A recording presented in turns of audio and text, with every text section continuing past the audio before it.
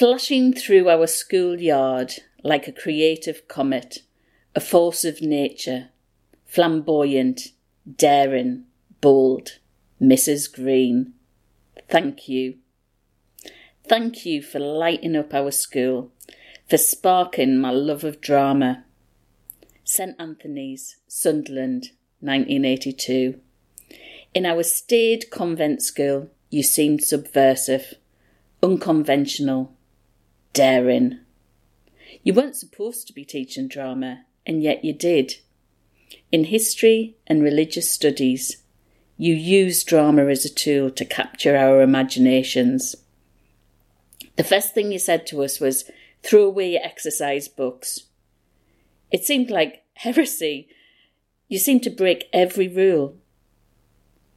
Our half-full exercise book belied your skill. You taught empathy, possibility, opportunity. I was dozing in second-year seniors when you blazed into our lives. You taught through storytelling, through compassion, getting us to act out our stories, allowing us to connect with characters from history and religion.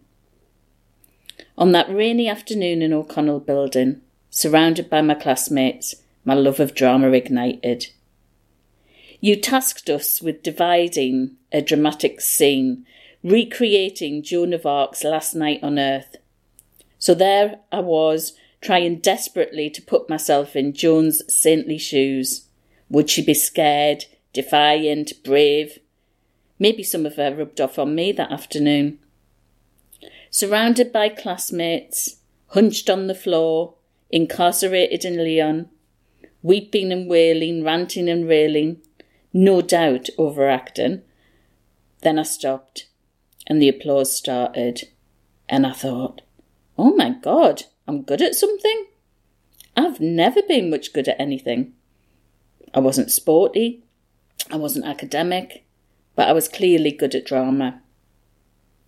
That night I was buzzing. I bounded down to my mate Nicola's. Nicola lived on the same estate, just down the road. Her mum Sue was getting a perm.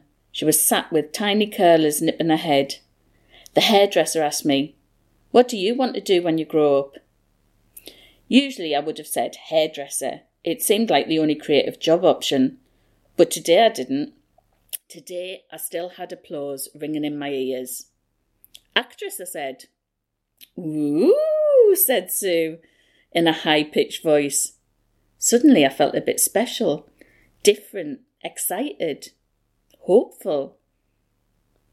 A few years later, another teacher, a careers teacher, asked the same question.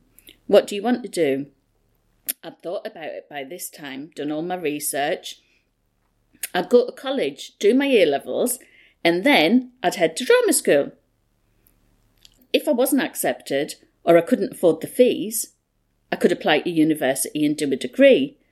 They were still free in those days.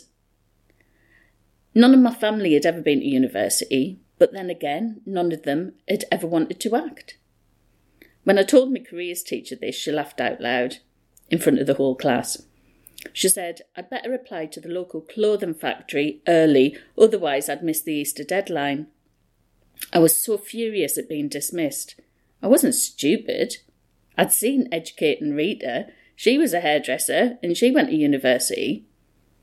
My voice trailed off as the teacher moved on to one of the A-grade pupils who wanted to be a doctor. I became more determined after that. Because, Mrs. Green, you lit a fire, created a desire. You screamed drama, embodied drama, dressed drama. You strode through the schoolyard with purpose and pace, skirts billowing, flashing red and green like some brazen Irish queen. We hardly wrote a word in your classes, and yet we learned. We passed our exams with flying colours. You won't remember me.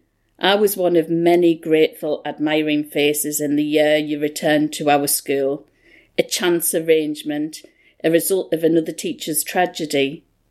A fleeting, precious year that changed the course of my life. You gave me an opportunity to act, to shine, to show that I was good at something. Thank you, Mrs. Green. What a star.